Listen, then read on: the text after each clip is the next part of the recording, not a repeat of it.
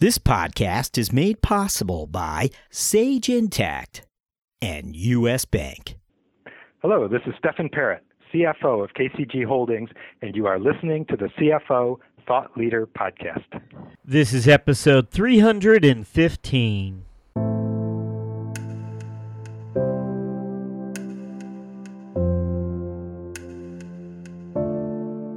I think what finance can add, and particularly the CFO can add a ton of value, is on pricing.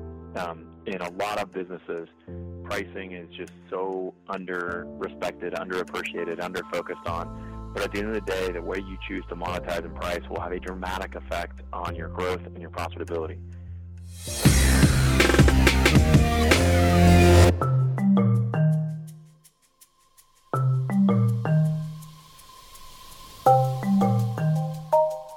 From Middle Market Media, this is CFO Thought Leader, where we speak to finance leaders about driving change within their organizations. On today's episode, we speak with Eric Johnson, CFO of Nintex, the fast-growing workflow automation company. Eric agreed to review his 12-month finance leader priorities with us, and along the way, he shares the details behind Nintex's decision to invest in an inside sales organization. We'll discuss that investment and Eric's success in achieving an outward-facing CFO role. After these words from our sponsor.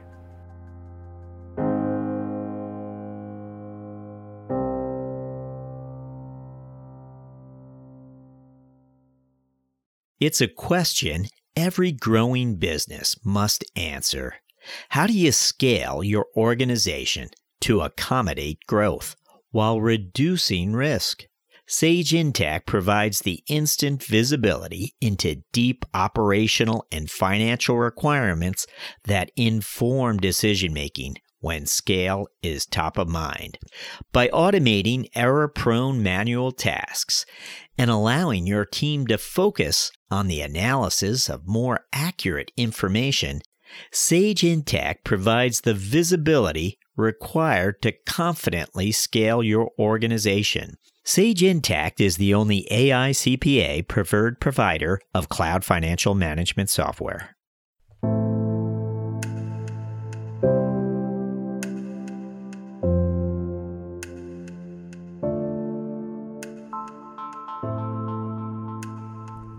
Okay, our final question. What are your priorities as a finance leader over the next 12 months?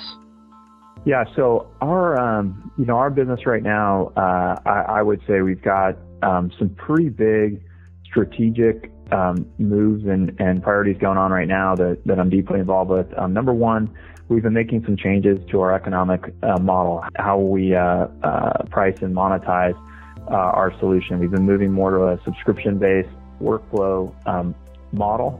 That's a big shift in our business and a huge priority for the next year or so. The other is we've been really going and increasing our addressable market. We've been working hard on developing the next generation of our technology and some add-on offerings. And so big priority for me is helping the organization make the trade-off on capital allocation between these longer-term investments, which are going to start to come into the market over the next 12 months, and then the shorter term things we need to do. And that's something where I really think it's a critical role that I play and my team plays in working with the organization to make those trade-offs, because you've got to pay the bills today, but you need to do the things that will allow your business to be successful for the next 3, 5, 10 years. And that's a big part of where I spend my time right now.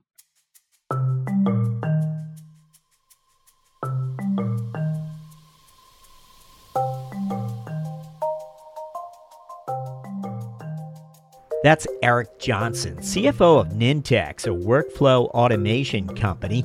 Eric first shared his finance leader priorities with us more than a year ago, episode 215 to be exact. We're pleased to have Eric once more join us and update us on those priorities. What has been achieved, what priorities have changed, and what's evolved over time. Finance has never been more dynamic, and certainly leaders like Eric are today revealing just how dynamic it really is. Eric, welcome. Thank you. Great to be here. Eric, so we appreciate the opportunity to circle back with you and learn how your list of priorities has grown or evolved. But tell us, how'd you do? What's taken shape? Well, I would say the list of priorities and opportunities to invest money in has only expanded. From our perspective, and I think I shared it a year ago, we were right on the edge of, we had just released kind of our next generation platform into the market. We're in the middle of our transition to subscription, and so at this point, with our next gen platform in market, we really have the opportunity to be any place that our target customers, which is any customer with at least 200 employees, would be. That means we have way more market opportunity than we have resources. So we're roughly, just south of 100 million in revenue, which means, as a profitable company, let's say, on an annual basis, we can spend, maybe in the range of $90 million as we move forward into our next year. And with that kind of level, that's great, but there's a whole ton of markets we would love to go into and things we would love to do that we just can't do all at once. So I think for us, it's changed in that our market opportunity is even bigger than it would have been a year ago. I think it's also been a little further. We've seen which things worked. We made some investments in what we call a co-selling, where we have resources, a lot of them on the inside, who work with our partners and work with the partners and the customers to expand relationships. That has worked really well. And so one of the areas we're continuing to invest more in as we go forward is the expansion of that co-sell model. Our partners love it because it helps them, extend the businesses that they can help. And obviously it's great for our customers because they get more coverage from both us and the partner. Okay, so what you've done can be a little bit tricky when your inside sales team shares the end customer relationship with your partners. Am I characterizing that correctly? Yeah, that's exactly the way to look at it, that our partner, typically the way our model works is the partner engages with the customer. They often find the customer who's got the challenge. They're helping build a solution for the customer, and they're leveraging our platform. Historically, we had pretty limited capabilities internally and then do a lot more going forward to help that partner and customer. We basically just provided sort of centralized partner enablement resources, which are great. But one of the things we see is that a lot of the partners, they could really use our help in some of the follow-on sales activities. And so we will actually work together with the partner to expand that customer relationship over time, because many of our customers, they'll start small, they'll do one project, and then as time goes on, they end up wanting to leverage our platform across their entire enterprise. And that becomes a bit different sales cycle. And a partner is really focused on the services work. Obviously, we're the platform provider, the technology provider, so we're very focused on the kind of the ongoing SaaS service or subscription sale. And by working together, we're able to make the process work faster. The partner's happier. Customer obviously gets a good outcome quicker. So it's a win-win for everyone. In trying to understand from a finance perspective and the role that finance may have played in helping fine-tune the model, I mean, I would imagine the fact is that you had to bring aboard some new hires, some pretty senior hires, knowledgeable about technology. That was a sizable cost. At the same time, you had to create sort of an economic incentive for the partner to want to continue to collaborate and sell with you to expand those relationships. What role does finance have in that? Well, so first of all, making a new investment like this is always, it can be a little bit challenging. I mean, we have institutional investors primarily at this point. They're very intelligent, thoughtful, growth-oriented investors. But at the end of the day, when we're asking to invest incremental dollars into the business, there's typically a time horizon trade-off there. And, with something like a co-selling model and these inside sales resources, they pay back quickly, but it's not overnight. You're going to go hire a team, you're going to enable them, you're going to train them, you're generally going to ramp them probably over a 6-month period. So I think the kind of first area was a lot of the investment case work, and then a lot of the articulation of what the potential value would be, and working through with our own groups to understand how much capacity we should add, when should we add it, what should the compensation strategy be. Those are all areas that from a financial perspective we contributed to. And then once we had it up and going, or at least the early starts, it's that monitoring of how the investment's performing, the metrics around it, what things we should adjust, the kind of the performance management, so that we can, assess how well is it working and should we do more of it. Those were certainly things that we've from a financial perspective, been highly involved with. Now, the co-selling approach would give you more direct contact with the end customer, whereas before your lines of sight sort of were less direct. Am I stating that correctly? That's absolutely true. I mean, our evolution as we've become more of a platform company and we move to the cloud is we now have greater visibility and touch with our customers, and we have more to offer them. And frankly, with the platform and with the move of our pricing model to a workflow-based consumption model in the cloud, where the more workflows they deploy and use, then the more they end up committing in their annual subscription. It's put a lot more incentive on us to really understand the customer and to make it easier for them. So things like now we invest in like user assistance, online training, in-product help. There's a bunch of things that we do from kind of all aspects of our business that are designed to make it easier for the customer to have a great experience and then want to consume more of our technology, because the more they consume, obviously, the larger the economic relationship becomes. How far along then are you in the migration to the subscription model? Are you 2/3 of the way there, or will there always be a piece of this model that will not be subscription? Well, I'd say roughly we're probably about 1/3 of the way through the process in terms of making it. So we've started to really focus on it, I'd say, with some material energy probably about a year ago. You know, it might have had a little earlier than that, but effectively from a real focus, I'd say it's in the last year. And, you know, when you start to make that journey, like a company like us that's profitable and, we want to continue to do it profitably, and we self-fund, so we've never raised outside capital, means that our pacing, we have to be pretty thoughtful. So the first step for us was, give the customer incentives to be in the cloud, provide them great technology, and as they want to move to the cloud, there's a natural movement to the subscription pricing model. We're now at a phase where, there's a metric we look at a lot, which is new bookings, and a new booking is anytime a new customer signs up or a existing customer buys more technology, so kind of incremental dollars.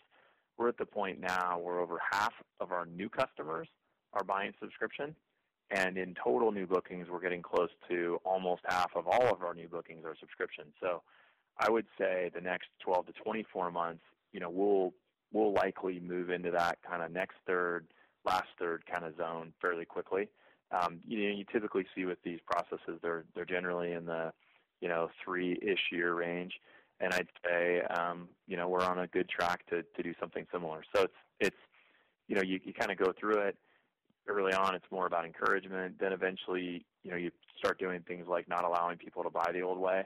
We're kind of getting close to considering some of those things.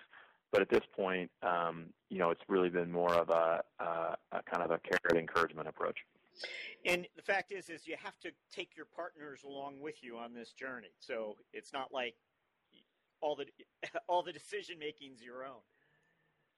That's the truth, and I think one of the things that becomes really important and a big role I was kind of thinking about things to talk about today, and one that was on my mind was I think where finance can add, and particularly the CFO can add a ton of value, is on pricing. In a lot of businesses, pricing is just so under-respected, underappreciated, under-focused on. But at the end of the day, the way you choose to monetize and price will have a dramatic effect on your growth and your profitability. And in our case, when I got here, our pricing was kind of set up one way. Even some of our early subscription pricing, there was a lot of things that could have been better about it. We started to change it over time. But as you start to change it, getting back to the role of partner, I have to look at the feedback from our partners. And so there were changes we made along the way that worked great, and there were some changes that maybe didn't work so great. And we had to take that feedback, understand their challenges, and then make the modifications. And one of the things that I am most proud about from a corporate perspective this year is that we made some changes throughout the year based upon partner feedback, and they worked really well. We had by far our best subscription quarter ever, the quarter we just ended on June 30th. And I think a lot of that, one very good contributing factor was some of the pricing enhancements we made over time by listening to our partners. Now, you shared with us last time that you frequently attend partner events and will participate in road shows for your partners. And we always like to emphasize the benefits of being an outward facing CFO. But as stakeholders go, these partners offer you their unvarnished take on customer economics. So you're able to engage with people sharing all types of points of view that a CFO would just never find internally. Yeah, I mean, it's very strategic because they're the ones who, and when you talk to a good mix of partners, then you can get a really great view into the market, and you can get it across geographies, you can get it across verticals, use cases. So those partners, they're the ones that are spending every day of their life in front of customers, and they're making decisions on how they solve those customer problems, which platforms they use, what do they recommend. And so they're the tip of the spear for a lot of the feedback on things like our pricing. Now, is there a particular are you looking at certain metrics? Do you survey them? How do you keep track on sort of partner satisfaction? Yeah, so we do actually. We have a chief customer officer position. It's one of our executive team members. Actually, a recent promotion of somebody who's done a great job for us for the last few years. And the gentleman who runs that, one of his responsibilities is our overall partner program. And inside of the partner program, we have a pretty good approach. We do survey work recurring. It's a semi-annual process we go through to survey what the partners are thinking, and it covers all aspects of their relationship. It covers their experience working with our teams. It covers our technology. It covers our customer support. All aspects of the relationship get surveyed on a regular basis. Over the last since we last spoke, just over a year, what are there certain metrics that you're paying more close attention to these days? Yeah, I mean, for us, it's really clear. I've actually got a little dashboard we pretty much, that is just so critical to what we're doing. And I think the kind of the metrics that mean the most to our business right now are things like subscription ARR, subscription new bookings, the business mix around new customers and how they're choosing to buy. And then we also have some things around different growth markets we're going after. Things like the amount of ARR from some of those new markets is one of the key metrics. And then another one we care a ton about, it's just so valuable for where we're going, is the number of customers on the new or kind of our modern pricing model, the workflow subscription. So I would say those roughly 4 or 5 are the kind of top of the stack. Now, obviously, we have a couple bigger picture ones in terms of current billings and revenue growth, and cash EBITDA is our primary profitability metric. But I'd say that if we do those first 4 or 5 I mentioned, we do a great job there, then our business is going to do really well. Those are the things that matter most right now for what we're trying to do with the company. I think you mentioned that the creation of the inside sales function required that you communicate with partners, but also with your investors. Can you tell us a little bit about that role and how you may have been tasked with communicating to both these groups?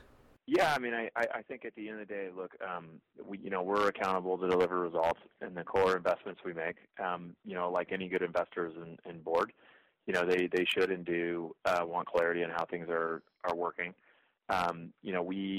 We at every board meeting, and even to some degree in between, we are certainly on an ongoing basis continuing to update. In fact, today, one of the things I'm working on is our board presentation for our meeting next week.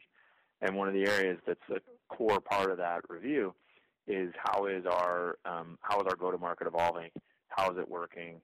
What are those investments we've made? How are they performing? What are some new ones we want to make? So that is just an iterative, ongoing process. And our goal, from myself and our CEO, we try to be super transparent. We let our investors know up front, here's what we're thinking, here's what we're trying to do, here's how we think it'll work. And then we're always very upfront on, well, how did it work? And we'll call out the places where it worked better, and we'll call out the places that didn't go the way we wanted. And then we'll talk about what we're going to do about it. So that process is just a constant, ongoing process. What would you share with us about?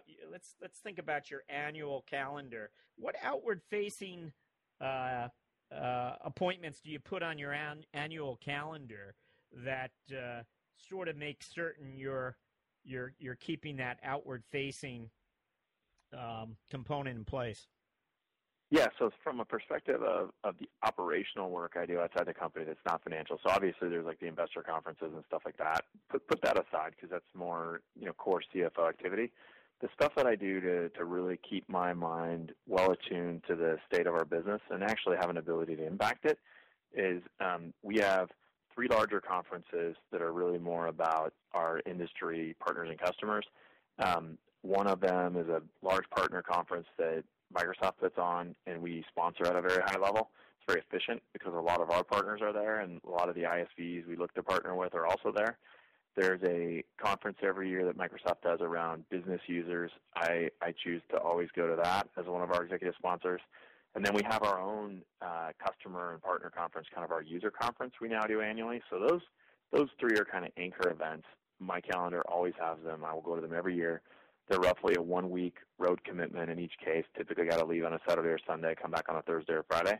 But they're a very rich experience where I can get a lot of customer, partner, and frankly time with our own sales team. So that's a really good investment. I always do that. Then the other thing I've weaved into the way I work is that every quarter I'm taking at least 1 or 2 trips to the field to go spend typically a week, or at least I call it at least 3 business days with one of our sales teams. And we're gonna go see both customers and partners, and that time is just a recurring basis. We go on an executive sponsorship approach here, where each of us takes at least one region. I happen to have 2, so I have basically Central Europe, which is a big market for us, is in Germany. So I'll go there on a recurring basis, and then I have the Southeast U.S., and so I'll go down there. So when you kind of combine, 3 big conferences with 1 or 2 trips every quarter, then I've got myself, pretty solid base of activity. Then the other thing I do is we've got fairly large offices for us in London and Australia. I typically will go to each of those at least 2 times a year. To kind of average it all out, I'd say probably once a month, if you just wanted to blend it together, I'm out in the field able to see customers, partners, and the sales team. Quickly, when you open a new office, and I don't know if those offices were opened in the last 2 years or so, but do you have a finance, representative in those offices necessarily, or do they just become sales offices initially? Or it depends on the size. So we've centralized a lot of our finance and accounting organization in both our Bellevue headquarters, operational headquarters here in the U.S., and then in our kind of Asia Pacific headquarters office over in Melbourne, Australia, where we started. But we do have some limited folks. We've got, kind of 1 or 2 people at some of our smaller offices. But a lot of them, if they're really small, we wouldn't have a financial professional there. If they're a little bit bigger, we'd probably have 1 there. And oftentimes those at this point, our company scale, are more resources around things like accounts receivable management and order processing, things like that. I'd say most of our more higher level strategic finance work gets done in one of our 2 big offices.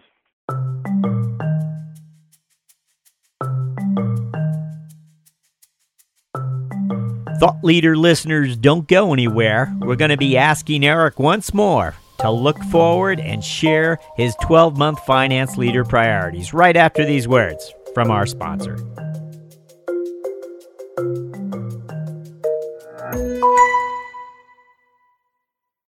You want smart, clear, and honest guidance to help you meet the financial goals of your middle market business. With U.S. Bank, you have a partner who will help you find the right solutions to help your organization reduce payment costs, enhance control, improve cash flow, and expand your spend visibility. U.S. Bank's dedication to making ethical decisions and doing the right thing is at the heart of what they do, and their efforts haven't gone unnoticed. They've been named a 2017 World's Most Ethical Company for the 3rd consecutive year by the Ethisphere Institute. To learn more, visit uspayment.com/middle market. And so, Eric, we come back to our favorite question where it all began. Over the next 12 months, what are your priorities as a finance leader? So I think my priorities are probably going to sound relatively similar to last year. Right now we're in the midst of the transition to the subscription-based economic model, business model. Really pushing forward on that is, number 1 on the top of the list. Helping the business make the right investments to drive growth long term, which also includes entering, new market opportunities. I would say really at the top, it's those two. I mean, we're converting this business to subscription. We're going to new markets, and we're trying to sustain long-term growth, and we're trying to do all that profitably. I'd say the only other thing I'd add that's probably unique to my role is then managing that relationship with all these external parties, whether it's our board and investors or other parties who could be future investors. That would be the only additional priority, but it's fundamentally, it's all about, driving growth and some of our key strategic priorities for the business. Eric Johnson, thank you for joining us on CFO Thought Leader. Happy to do it.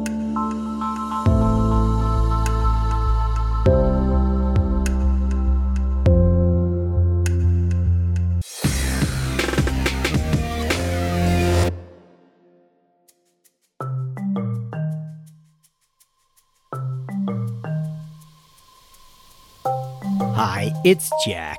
At CFO Thought Leader, we're interested in hearing from you. We want to find out what you would like to hear more of or less of. And so we've created an ever so short survey in order to learn from you. The survey is now available right on CFOThoughtLeader.com's homepage. It's open to career finance executives of every rank. Meanwhile, it's that time of year again. CFO Appreciation Day is quickly approaching, and we are once more firing up our kiln and making our CFO Thought Leader Mug 2019 edition available to survey takers who enlist 2 or more of their finance team members to complete the survey. We'll mail you our also coveted CFO Thought Leader Mug at zero cost. So visit us at CFOThoughtLeader.com and give us an earful. We would greatly appreciate it. Some rules and restrictions may apply.